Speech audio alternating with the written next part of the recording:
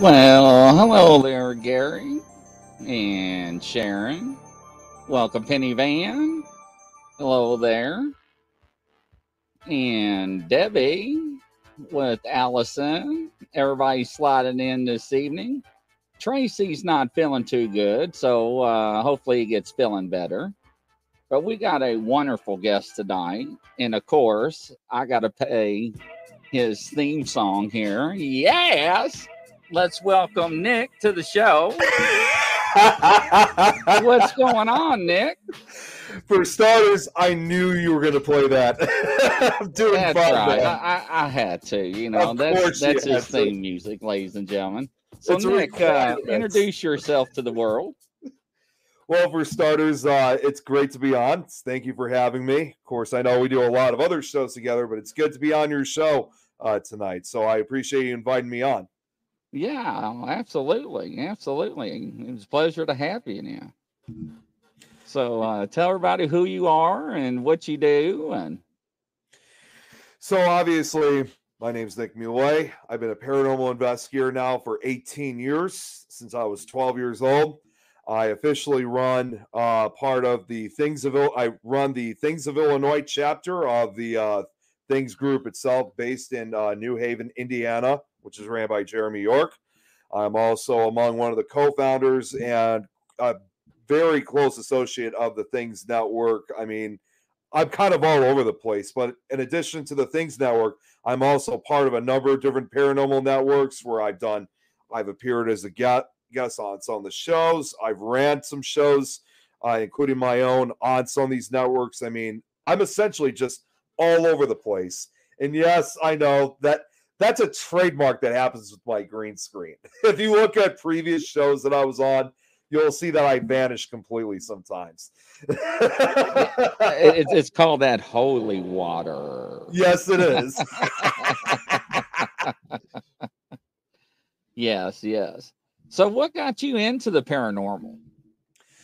Well, what got me into it, you hear really the same story about, like how everyone got into it. Usually it's because they had an experience because they were younger. For me, it was a different approach. Not necessarily it was because I had an experience. It was more of curiosity more than anything else. For starters, at a young age, I was already getting into horror movies when I was like 6 or 7 years old. And I always kind of consider this the early origins of how I got into it. But in the 90s growing up, and I'm still surprised my parents got to let us watch this, we used to watch the X-Files, which, at that time back in the 90s, it was still brand new. So that was kind of my first real exposure to the horror genre and the paranormal. Now, fast forwarding a few years later, I wasn't really I didn't really believe in it at first. I just watched it because this was a show that used to air close to Halloween, but it was a paranormal show. I was also exposed to the show's Scariest Places on Earth, which I still consider that some of the better paranormal shows than what we got now. Even though some of it was fabricated too, I still find it better. But that was a show I used to watch when I was really young. And again, I didn't believe in it at that time. I just thought it was just a lot of fun. But the real start for me, came fast forward again to 2005, which I was 12 years old. And one night I just happened to be scrolling through the channels. And this was back when, if you remember, in the Travel Channel used to air paranormal shows every Friday night. They didn't used to air them every single day, right. Which a lot of these paranormal shows that they used to air back in the day are really hard to find. Although thankfully somebody's been uploading a lot of the older ones on YouTube. So I'm glad somebody's archiving them. So that's amazing. But I just happened to scroll through the channels, and all of a sudden, there is this show that was on, which this was like the dominant paranormal show on the Travel Channel at that time, was Most Haunted. And of course, again, since I was already big into horror films, I'm like, oh, what's this? This looks really interesting. So I decided to check it out. And before I knew it, it was just it just had my undivided attention. And when there were more shows that followed right after that one, that's when I kind of knew that this might be something I may actually enjoy, and might be something I may have potential for. So that was my first start when I got into the paranormal field. That's interesting. So, looking back in all these years, what was your first investigation? How did that turn out? So my first investigation were actually kind of two of them, if you will. The first one was only a part-time one. By then I was only 14 years old. And like when I mean part-time, they only lasted for a couple of minutes. But there was we investigated this location that's called, I can't remember the name of it. I know it's a hotel. It was actually located in Colorado. No, not the Stanley Hotel. We're talking about a different hotel altogether. But I did visit that hotel at a young age too. And let me think here. It was actually where I captured my very first piece of evidence. We weren't really allowed to investigate the hotel because we were actually just visiting, but we were allowed to explore the library, which was a relatively small library. And there, as usual, most of the time, nothing really happened. And of course, our use of tools, we didn't have as many as we do now. So I just used a simple digital recorder. We stayed there for a couple of minutes. And then right after that, we went back to the car and I played the digital recorder. And I still have this recording to this day. I hear this disembodied voice, which to this day, I still cannot figure out exactly what it's saying. But I knew that there was no one else that could. The only other people that were with me that day when we went was my dad and my brother. Even though he wasn't he's not into the paranormal like I am, but he decided to follow us that day. So I kind of thought to myself, well, if I'm going to start truly becoming an investigator, I'm off to a good start. Right. But fast forwarding a few years later, the real first investigation, and I have said this story countless times. I know some people probably already know this story. The first real investigation that I did, a full night one that is, was when I had the opportunity to investigate Waverly Hills Sanatorium back when I was 17 years old in 2010. Funny thing was, this was literally a week after school started. So here I am starting senior year in high school, and now all of a sudden I'm going to one of the most haunted places in the country, if not the world. And I'll never forget that night I was there. I mean, I know a lot of people have different opinions on Waverly, but to me, it was almost like as if Waverly had set the stage for activity to occur. Because by the time I was 17, yes, I had some experience. I got to become very educated and knowledgeable in the paranormal and history as well. And I started becoming more of a believer, but I needed to have my real first experience, like seeing an apparition, before I became a full believer. And that's exactly what Waverly did. And what's actually kind of cool was, again, we're talking 2010. This was back before we had Facebook Live. So we didn't get to use Facebook to film it, but I did videotape it with an old-fashioned video camera my dad had, which did have night vision on it. And see, I've always called it the Lost Paranormal tape because we only ever managed to see only about 10% of that footage. So it makes me wonder what else is still on that tape. We still have the tape, but it was like one of those little cassettes, and no one really plays those anymore. So to this day, we're still trying to find some kind of machinery of how we could play it, because I honestly believe there had to have been something captured. The first thing that took place when we were there, we went up to the 4th floor, and we had a tour guide with us. I can't remember the guy's name, but he no longer works there. He left many years ago. But I still remember he said to me, it's probably best if you have your flashlights off. So we turn off the flashlights, my dad and I, along with some of the other investigators that were there. And probably I don't think we had those lights off for no more than maybe 2 minutes when I start seeing this movement going on down the hallway. And I'm thinking at first it's got to be somebody moving. Maybe there was a bright moon that night. So I thought, well, maybe it's just the moonlight coming through and someone just casted a shadow. Little did I realize that in the hallway there was no way any light could get through. So all of a sudden I start seeing these almost semi transparent figures going different directions. Some are going to the right, some are going to the left, others are coming towards us, others are coming away from us.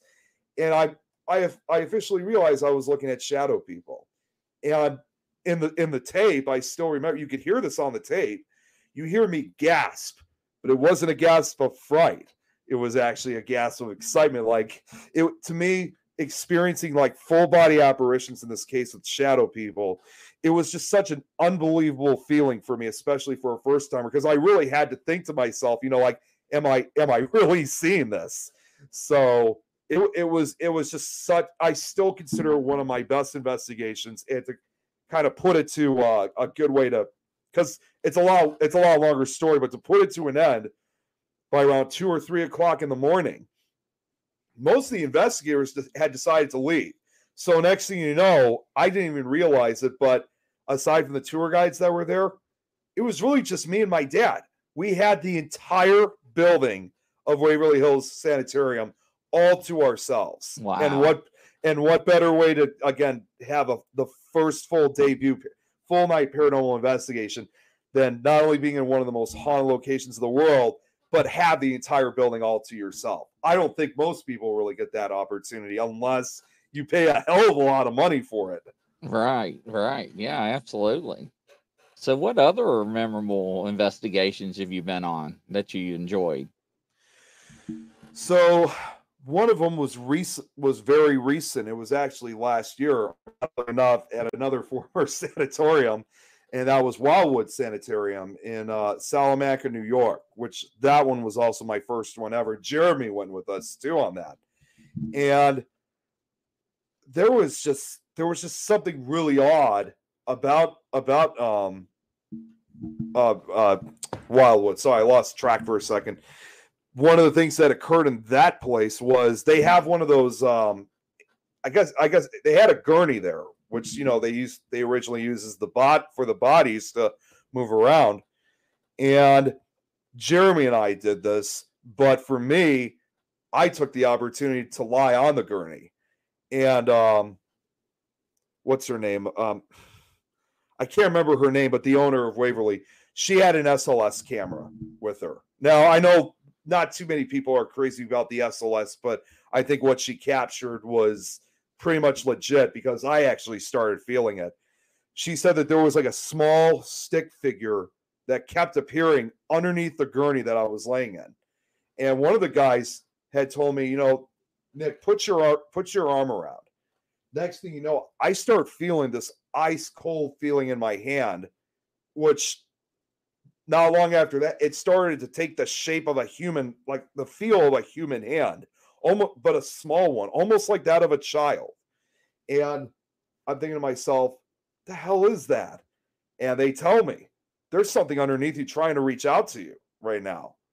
And I'm like, wow. I think I actually am feeling it right now. Now, most people, when they feel something like that, understandably, they would take their hand back right away.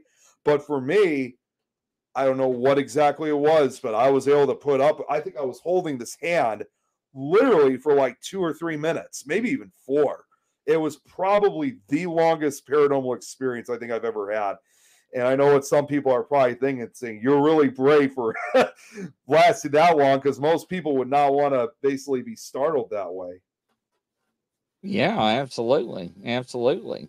So what do you like to take on investigation? What type of equipment do you like to use? So the equipment that I have is I pretty much have a combination of everything. However, that doesn't mean that I'm going to be using everything. I just keep it all in a toolbox. But the type of tools that I prefer using, and I know a lot of other investigators also using them too, is I also like using a lot of the old-fashioned paranormal pieces of equipment. Like the dowsing rods, the crystal, the pendulum, even the digital recorder. I still use one of those. I even just recently got an old tape recorder to give it a shot, and just tried it out. I mean, I haven't really been able to check to see if I've ever captured anything, but again, I prefer sometimes using the old fashioned stuff, but it works really well. There are times I'll sometimes use some of the modern stuff. Obviously, the stuff that I got, I only use, and again, I know not too many people are crazy about them. I only use like only one, two, maybe three of the apps that exist because the other ones I think are complete crap. So there's only two or three that I think actually work, at least in my opinion. But other than that, I usually like, again, as a first starter, I prefer using the older tools. That's interesting. With your information and your knowledge, what would you like to tell the people that just now starting out into the field? I would probably say, see, honestly, it's kind of a question I'm still trying to answer myself. So I guess I'll have to try to answer it try to give out the message as best I could. I would probably say start off small, like I did, because it took me years to get to where I'm at now. Don't just jump into the fact like, oh, you can get involved, and then all of a sudden you're a 100% ghost hunter. It doesn't work like that. It's just like getting involved in anything else. It takes years of practice, and also, well, maybe I wouldn't necessarily say years of practice. I know some people can go quicker than others, but it might be for others though. So maybe that's fair. But it takes time of practice, experience, and it's also a learning experience as well. It's really it's this is one of those classic examples. Like if this is something that you actually enjoy doing, I would say definitely go for it. If you think that you have enough strength and you're not scared enough to, I guess, to do it, I mean, give it a shot. But like I said, it does take a while to rise through the ranks, if you will. So, with your experience and your investigations, looking back, what would you tell somebody about the afterlife and ghost investigation? Oh, you mean like what else is beyond like Yeah, this realm? right. So I honestly believe that, and I know, again, I know I'm probably not the first to have said this. Uh, I honestly believe that there definitely is something far out in the afterlife. Like, even though everybody always says that once you're dead, that's pretty much it. That's the end of you. I honestly don't really. I mean, it may be the end in this physical world, but when we die, I think it's really the beginning of something else for a human soul, if you will. Exactly what that could be, I'm not sure. I don't think we'll ever know until our time has come. So, but I definitely believe that it could be the beginning of a new life, for lack of a better term, elsewhere, and it might be something also too beyond the laws of physics, and also like what we are right now. It's kind of hard to say, but it's the best one I could really come up with. Oh, that's pretty good. So, what would you tell people, about the community? What would you like to see change in the ghost environment in the community? That's a really good question, actually. I would probably say one change is, well, for starters, because we've been seeing this a lot in the paranormal. I'm not saying that it's like this for all the groups and investigators. I'm not trying to say that at all. One thing for sure is to like not try to basically make this something like everybody wants to be famous out of it, because doing something like that is only just going to draw negative attention. Don't do it with the intention of thinking that you're going to get famous out of it, because for the most part that doesn't really work out. Do it because you enjoy it, and also, and even if you do have people who like watching, that means you got other people out there who enjoy the same thing that you do. So no, it's not an act of fame or whatever. It's just they're enjoying seeing you do the same thing, especially if especially if you live in another state or another country or another continent overall. I mean, it's just do it if you enjoy it. As far as anything else, honestly, I really don't see too much, but I guess really just investigate the best you can, you know, just and also of course, you know, definitely sorry again, it's just again I try to come up with the best answers for it. I guess also just don't try to fake the evidence. Right. No, I totally agree. And I always tell people on investigations, it's not like a switch where you can turn it on or off, right? And people unfortunately see things on TV and they're like, and like, oh, and ghost investigations, or most of the time is pretty much boring, and Exactly. you got a lot of downtime, I and basically I literally have told people, I mean, I don't try to discourage people who want to try to do ghost hunting, but when they get the idea that, you know, they watch a lot of these paranormal shows and then all this stuff is going crazy. And I have said this numerous times. A lot of people fail to realize, like when you watch a lot of these investigations, it almost looks like there's something that's going on every 5 minutes. Like someone's hearing something or they see something. Well, here's just the reality. Basically, they may have truly captured, you know, paranormal evidence, but that was definitely not within 5 minutes of each other. Probably every 5 hours, if anything, right.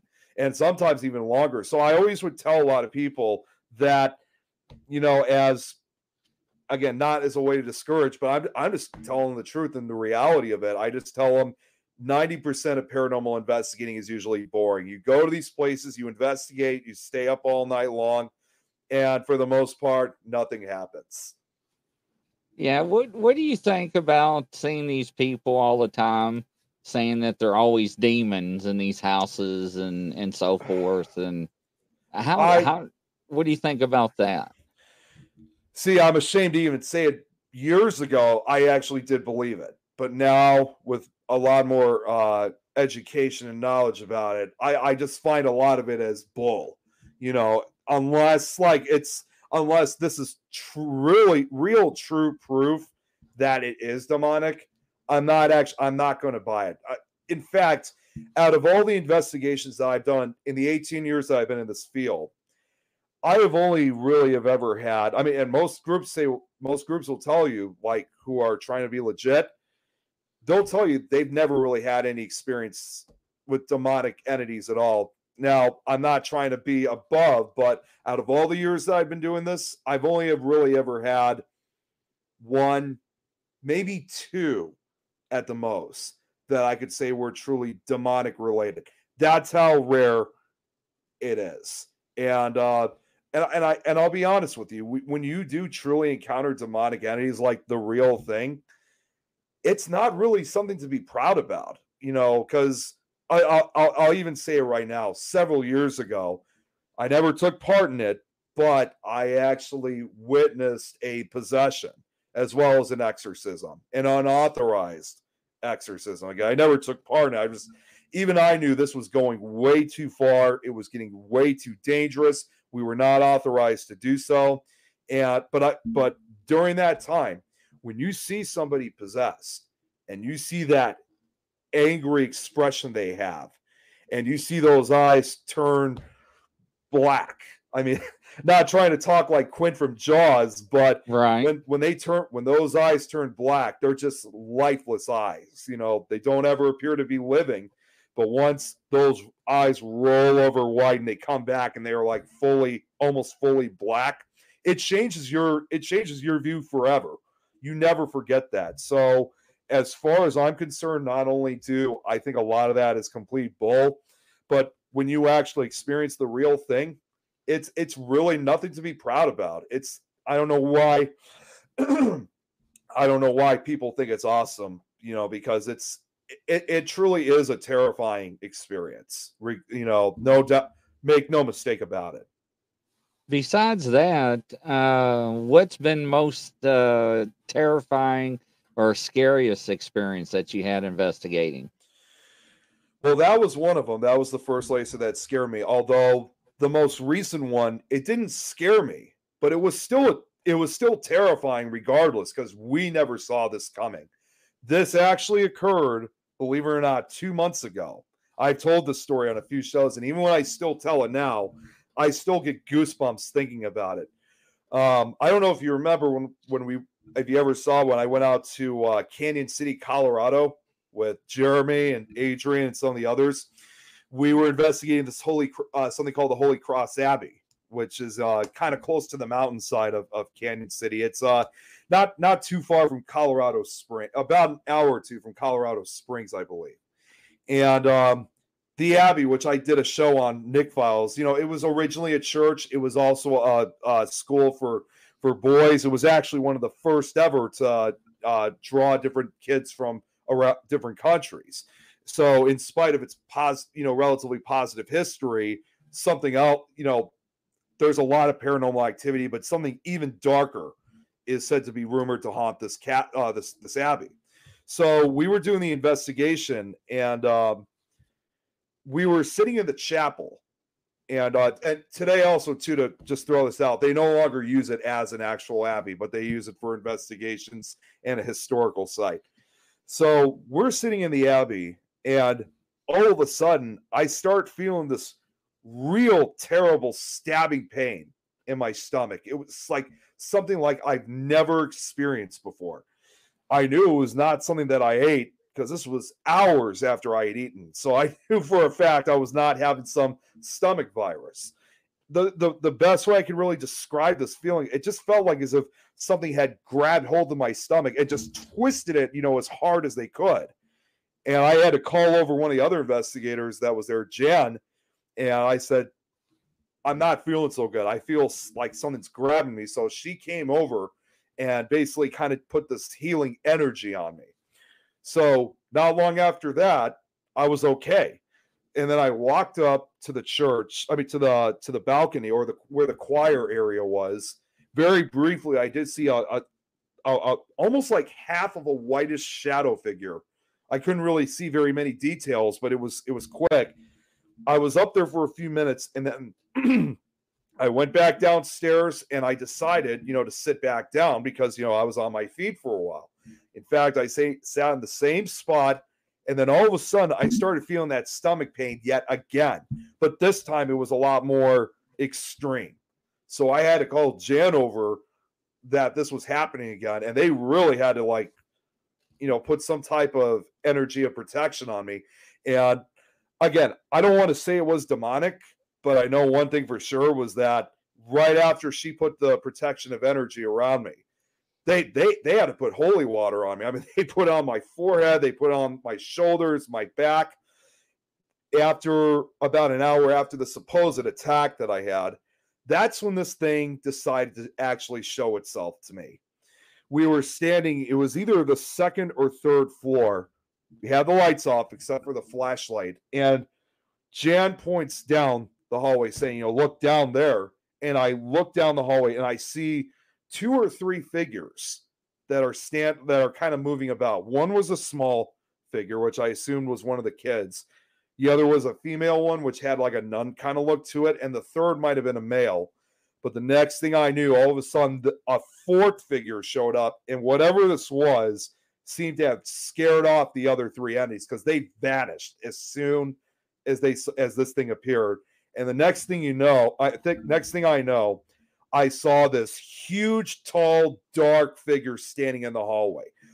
The figure looked humanoid, but I knew it was definitely not a human being. Oh, now, wow. This thing, it was massive. I'm a pretty big guy myself. I'm about 6'1" or 6'2". This thing, on the other hand, it looked like it had to have been well over 7.5 to 8 feet tall. So I was dwarfed by this thing. This thing was massive. Even though it was way further down the hallway, I knew it was bigger than me. Its body was completely black. There were no features at all, but I could still see that its body was completely emaciated, almost like it hadn't eaten in some time. Its head was oval shaped, so I could say it was completely bald. But the one thing that really bothered me, and I'm glad I knew about this one, because this actually is, I was well aware of what this was. the one thing that I'll never forget was when I saw its hands. It had these huge, basically long claws, rake-like claws on the ends of its fingers. And it was just so weird. I mean, it just turned, it just stood there. It looked at me, and then it looked back at the group for a second, and then it turned back its attention towards me. And next thing you know, it was gone. So what I saw, because Adrian had told us that in addition to the spirits that haunt this place, I was also told that apparently there's a creature of some sort that exists, a cryptid, if you will. And she believed it was the something known as the rake. And Oh, wow. what I believe I saw that night was the rake, face to face. Wow. So it was, I was in shock when I saw it. That was the first reaction, was I was in shock. Never seen anything like that before. Of course, never heard of, having a physical, not only a physical, but a visual encounter of this thing. But I think what was more disturbing more than anything else was after the attack and after I saw this, I started having these, I guess you can call recap visions. I even had a dream about it later that night when I went to bed. It was like a recap of what happened to me in the church, in the chapel. And it was like as if I was watching it from a TV.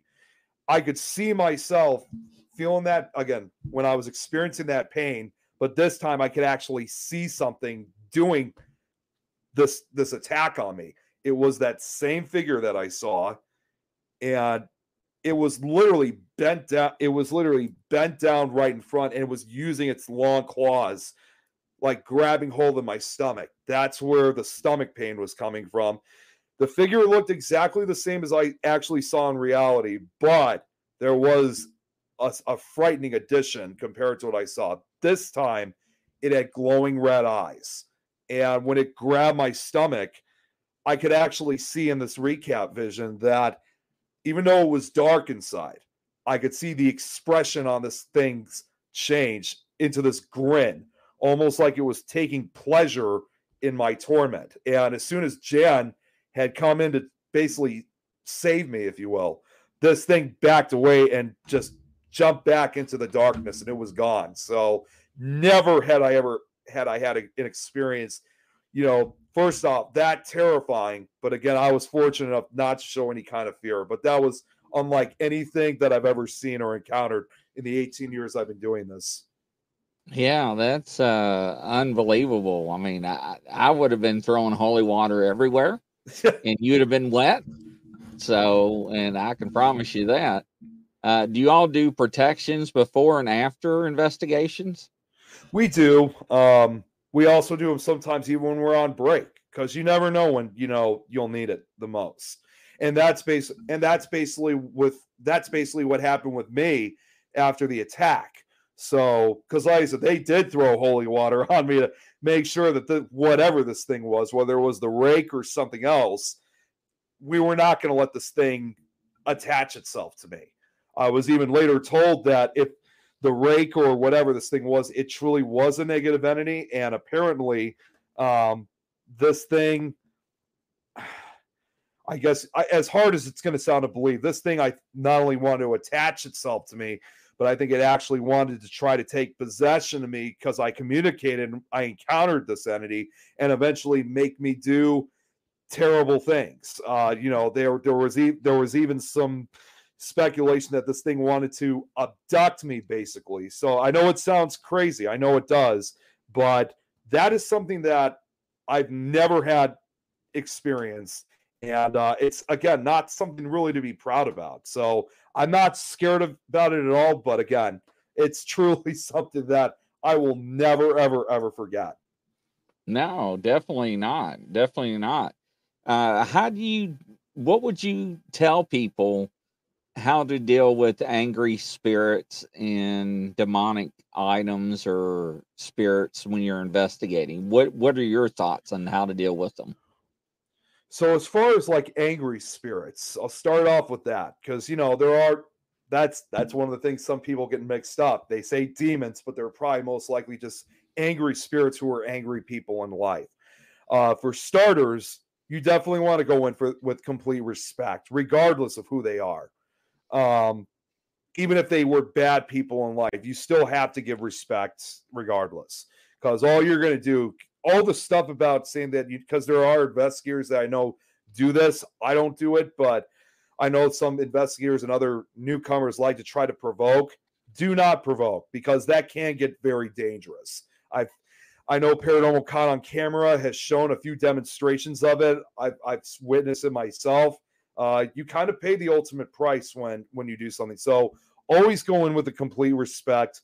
And as far as anything demonic related, like if it's items or anything, you definitely want to get some kind of protection when you get involved. Because after when I had my experience, when I witnessed it a couple of years ago, I basically really had to start going, not exaggerating, but I had to start going to church more often, just to get some type of protection from, because I definitely did fear that this thing was going to try to get its revenge on us. So, holy water. In fact, I know you can't see it, but just across, because I'm in my office / bedroom, I have a bottle of holy water right near me, and a crucifix. I carry with that too. So I carry a lot of that stuff too with the investigations. When people say, "What do you need it for?" I'm like, "Oh, just a little something in case of emergency." That is correct. That is correct. I throw in a lot of holy water in my studio, especially on my dolls at times during my lives. I've done it before. So, but so what about when you have possibly demonic spirits? What do you do? Well, I can't really give a full correct answer on it, but I'll just say this. I would probably say definitely have somebody who is, I would first off say have somebody involved from the church or the ministry, who does have the authority to perform, even if it's just a blessing, definitely have somebody involved in the church, because if you do it on your own, like these people did when I witnessed it, you're really in trouble then, because you don't know what you're doing. You don't know what you're messing with. And it could, I've always heard exorcisms in particular, especially for the possessed person, it can be very painful, or even worse, it can be fatal. I mean, if you look at some of the past historic exorcisms where people actually died from it, and a lot of these priests ended up going to jail or prison for murder, I mean, it's still something that kind of echoes to this day. It's a very controversial thing. So you just got to be real careful when you're encountering the demonic, especially if somebody's possessed. But I also would probably say too, if you have some type of kind of the protective gear, I would also say certainly give it to the people who are being affected. And also, you always hear a lot with the demonic. They'll try to also imitate voices and stuff, or, try to attack. Because I've also learned the demonic and the diabolical will unleash these physical, mental, emotional, and even vocal attacks on the investigators to present fear, to create tension, to create the idea and understanding that it's in control and that you have no right to be there, and it will do to you exactly what it's been doing to the person or the family. So in a diabolical case, yes, it's true. Anyone that goes into that house is in danger. So that's why you really got to have a lot of the knowledge and experience to really know what you're dealing with. So I would just simply say, just proceed with extreme caution, but also know what you're dealing with. That's the best I could really put it. Now, do you do a lot of residential investigations or a lot of big locations? So I've only done a few residential locations. It's not that I don't want to do them. It's just that I don't get called very often. I actually do have a residential that is coming up in a couple weeks. I would have loved to have done it during the month of October, but the people who invited me, believe it or not, they're actually horror film hosts of a show, not of a podcast, but they do a show. And not necessarily is it anything bad or negative that's occurring in their house. They just want us to come out and investigate, just to see what they're dealing with. And even if it's for a positive case, I'm willing to do that too. I'm not just gonna, just center on just the negative ones. If people want, call us and say, hey, we got something going on. It's not anything dangerous, but we'd like for you guys to check it out. Would you be able? I'm not going to say no. I'll do it anyway. So in the years that I've been doing this, I mean, as far as residentials, I've only really have done just a couple of them. I think I've only ever done 5 or 6 of them. Well, soon to be 5 or 6 when I go to this next one. And but yeah, aside from the residentials, I investigate a lot of the big places, as well as also a lot of the locations that don't really get a lot of attention, as you see, because there are so many other haunted and historic locations out there that, I think we could agree there's a lot of them out there that most of us probably don't even know about. Yeah, and that's true. So that's kind of my job too, is I'm not trying to get these locations, of course, to be on TV. I'm just thinking that, I'm really surprised most people never investigated this place. So let's give some exposure to it. And that might be another place a lot, investigators and groups may want to check out. That's true. So when you go to these residentials and they reach out to you, how do you handle them, and how do you talk to them about what you get as evidence? So the way how I kind of see it, when we go in, we kind of just basically get right down to business. We start asking the questions. See, what I love about the paranormal field, and in fact, Ed Warren once said this in an interview before he passed away. When we go to these residentials and we do these investigations, as paranormal investigators, we're actually kind of like the police, if you kind of look at it, because very much like true law enforcement officers, where they go out, investigate, try to get the evidence, exactly the same way that us investigators do. It's like we're checking out a crime scene. So, and of course, you question people saying, okay, can you tell me exactly, I mean, I would even say, I know we probably talked on the phone, or you probably emailed me or Facebooked me, but can you do a little recap of what's been going on, and has anything else been occurring? And we'll even try to do like a walk around the house. See, I know a lot of groups do that, but for me, I actually got inspired by that, believe it or not, by Steve DeShavi of the Dead Files, where they walk around the house, to talk about certain experiences that the tenants have been having, certain experiences. I've liked a lot. I've always admired the way how Steve has done it. So I've kind of taken a lot of that influence and have done the same thing. I'll question very much like he does, not trying to be him, just trying to do it in a professional way. And and then after, when we're done, I'll usually say, okay, so here's how things are going to work. I have all the equipment here. I cannot guarantee, I always will say that the first thing I'll say is, I definitely cannot say that with all this stuff that I got here, especially the cameras or recorders, that I'm going to be able to capture something on video or on a recorder. It's basically the holy grail, if you will. I know we're always trying to get the best evidence, but that's not what my intention is. I'm just that kind of investigator who thinks whatever happens, happens. And if I get it, great. If I didn't, well, I may have not captured it, but now we know that this place is definitely a haunted location. So, yeah, and I was going to answer that question. I've been seeing these questions from Penny. Yeah, Penny, I'm from Illinois, as you can see. I live in Chicago. So, yeah, Illinois is full of okay, I'm just going to say this. Illinois is full of a lot of freaky stuff, but I think Chicago is a really haunted city. But I honestly believe Southern Illinois is even more haunted than up here. No doubt about it. So yeah, I just try to come in and just tell them, this is what you'll probably be expecting. I mean, just don't expect that I'm going to have like the best video or photograph or recording ever of a spirit.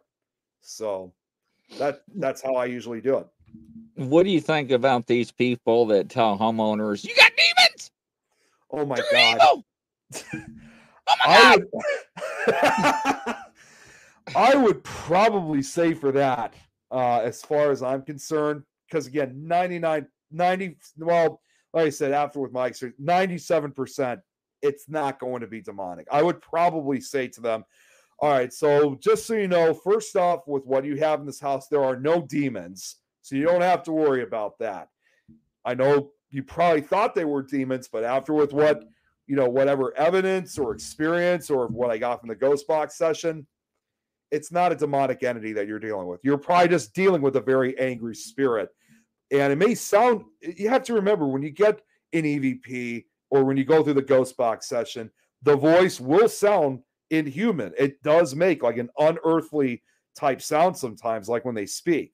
That doesn't mean fully that it's still a demonic spirit. That's just how they probably sound.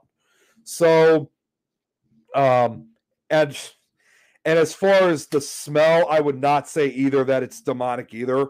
I mean, I know there's a few cases where they have had that. I gotta say to Penny Van, I had people call me at 1 o'clock in the morning. Dr. Grizzly, I got demons. Oh my God. Somebody's been to my house and they tell me I got demons. And I'm like, calm down. How do you know you got demons? Are you puking green stuff? Is your head spinning? His cross is on fire. Calm down. I mean, and they have people come to their house and they're like, man, you got demons. And I'm like, hold up. Who'd you have come over? That's right. Man, you watch too much TV. Can't relax. Hold up. Let's take a breath for a minute. Yes, Penny Van. People call me. I'm telling you. Yes. That actually just happened to me a few weeks ago. I'm not going to say who it is, of course, but somebody a friend of mine had reached out to me, and he told me that he had a friend of his who was not feeling like her normal self, and he claimed that she was going through some kind of demonic possession. As soon as he said those words, I was like, done. I was like, because as soon as you hear that, it's just, and then I later found out that it was not paranormal at all. This person that supposedly was having demonic possession was having an issue with drugs. That's the other thing, too, some people fail to realize, that when it comes to these so-called demonic possessions, even the movie The Exorcist had even made a reference to it. The young priest, when the character that plays Linda Blair, the mother, asks you, say, well, how can you get an exorcism? And the priest goes saying, well, the first thing, how do you get an exorcism or prove possession? This is the exact line for the movie, and it's kind of true at the same time, saying, well, the first thing you want to do is get them into a time machine and take them back to the 16th century, because it just doesn't happen anymore. With what we got today, there's people who have mental health, mental diseases, drug, I can't even think of the word, but you know what I mean. About. Yeah, drug addiction. There we go. That's what it was. Drug addiction. And of course, there's like certain, you got, what else? Schizophrenia, right?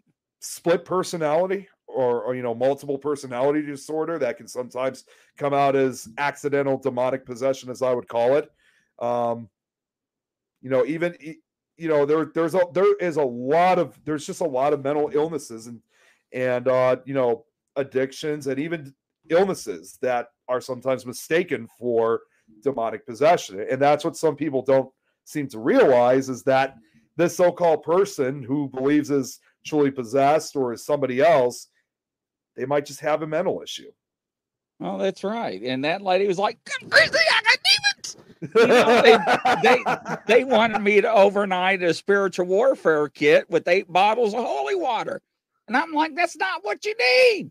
I'm not taking your money. She's like, give it to me. I need it. I was told I got demons.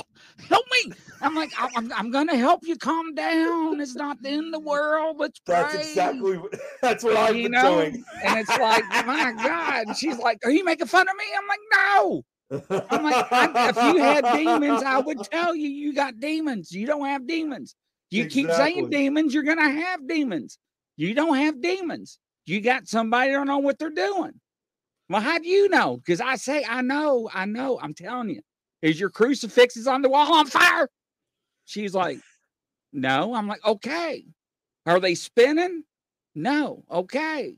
Stuff flying off your shelves? No. Okay. We're good. Do you hear any nasty EVPs? What are those? That's what I'm talking about.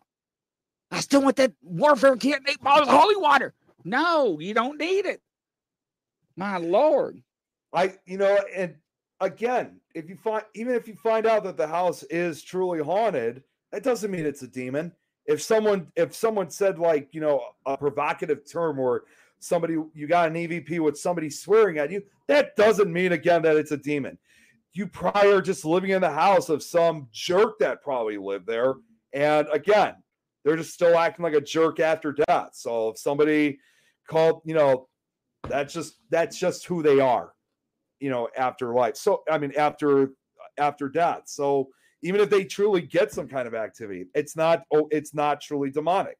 It's just an absolute jerk who died, who may have lived in that house. That is correct. And ladies and gentlemen, let me tell you something. I got some pretty powerful prayers that can fight off some pretty powerful hexes, curses, whatever you want to call it. So I'm not afraid. But this woman had some investigators over at her house, and it just took me an hour and a half to get her to calm down. She wanted me to send her, a whole bunch of stuff she didn't need, and I'm not going to sell her stuff she doesn't need. I'm not that guy. I'm not making money off this stuff. It's just you don't need it. Exactly. But I got her calmed down, and you know what? I got her connected with Kelly Joe, and everything went fine. And now she's upset with the paranormal group, and that's not my problem. People need to go in there, and when they get evidence, they need to, just play the evidence and not elaborate and know. Oh, did you hear that? That's evil. That's evil. It's a demon. Yes. Somebody flushed the commode. That's water. We hear water in the walls. Oh my gosh. You know what I'm talking about. Well, and I'll even put it this way. After with what I experienced at the Holy Cross Abbey 2 months ago, yeah, they really do. They do get worked up, Nana Boss. You're right. They really do. But what I was going to say was, after with what I experienced at Holy Cross with this creature, you notice, by the way, that story I was just telling you, and even during that entire time that we were there, not one time did we ever use the word demon. See, another thing that I believe is, there are different, I believe there are different paranormal entities, not just demons. I mean, you got your typical ghosts, you got shadow people, you got poltergeists, and of course, demons, in a rare case, that is. Right. I honestly believe that there are other groups, or not species, but different groups of different paranormal entities that I think we often ignore for the most part. So in this case, with what I experienced, put it this way, this entity that I saw, I think some people would immediately say it's a demon. Just because when you do encounter something inhuman, just because it doesn't have a human aspect to it, or it doesn't look human at all, that still doesn't mean that it's demonic. It could just be a different type of entity. And in this case, with whatever this was, if it truly was the rake, what I saw, I think, was more of a cryptid more than anything else. It may have had supernatural abilities, but I do not think in any way, shape, or form that it was demonic. I still think it was definitely a negative entity. It definitely had bad intentions, but no way I am absolutely 100% positive this was not a demon. It was definitely a cryptid. Right. Hey, Irene? Yeah, well, let me tell you something. I bought holy water offline years ago and used it on my ex-wife, and it didn't work. And I asked for a refund. So, yeah, don't buy it online, ladies and gentlemen. It's tap water. So, but yeah, and I agree with Penny Van and Nana Boss. They are rare. You do encounter mad or evil spirits, because they're mad. I mean, you come in the house, you provoke them, they were going to get upset, so but it's interesting to see your perspective on things because everybody has their own little spin. And it's nice to have you on the show, because I have Jeremy on the show from time to time. But if somebody wants to get a hold of you, how can they contact you? So I know I said earlier I'm on a couple different networks, but if you want to reach out to me, I do have a Facebook and YouTube account. I If you want to reach me through Facebook, it's exactly as it says on my name. Just type in Nick Mulae. I'll be on Facebook, and just exactly the same as you see it here. So you can find me there, and also it's the same on YouTube. Which, by the way, I actually, in addition to investigating, I also do a number of audiobooks, scary stories audiobooks, and I have a brand new one that's going to be coming out hopefully within the next week or so, depending if I get all the volunteers stories in time. I'm going to try to get it released hopefully by Halloween. But if you also want to check out the other shows that I do, it's also on this network, same network here as Grizzly, on the Things Network, and the other networks I'm a part of, in case you want to check, which, again, another one that Grizzly is also a part of. I'm also on Temple of Phoenix Rising Entertainment, Skeleton Key Network, BB3 TV, Pack Channel, Simply Spooky Network, RU Media Network, Perry Unity Network, and also I'm on It's Haunted Network. So I'm on 9 different paranormal networks. So right. Yeah, if you guys want to check out the shows, that's where you can find me. And also for Things Network, we're on a couple different platforms. We're on Facebook, YouTube, Twitter, Twitch, LinkedIn, and real soon, hopefully in the near future, we'll also be on Rumble and eventually TikTok. So, awesome. I'm all over the place. Yeah, you sure are, man. It's been a pleasure. Thank you for coming on, and I look forward to our next show together, sir. Yeah, thank you so much for having me. Honestly, I didn't really have much else going on tonight, so I really appreciate you having me on, and can't wait to do it again real soon. Yeah, and we'll see you on the next show. And don't forget our next show tonight at 9:00 tonight. And that footage I got out in the woods, ladies and gentlemen, you're not going to believe what I got on trail cam. You tell me what it is. Yeah, I don't know what it is, so I'll let the audience weigh in on the footage. So it is very interesting. So I'm going to reveal it live again. So, yeah. So take care. Thanks, Nick. We'll see you on the next round. Bye-bye. Take it easy. Good night.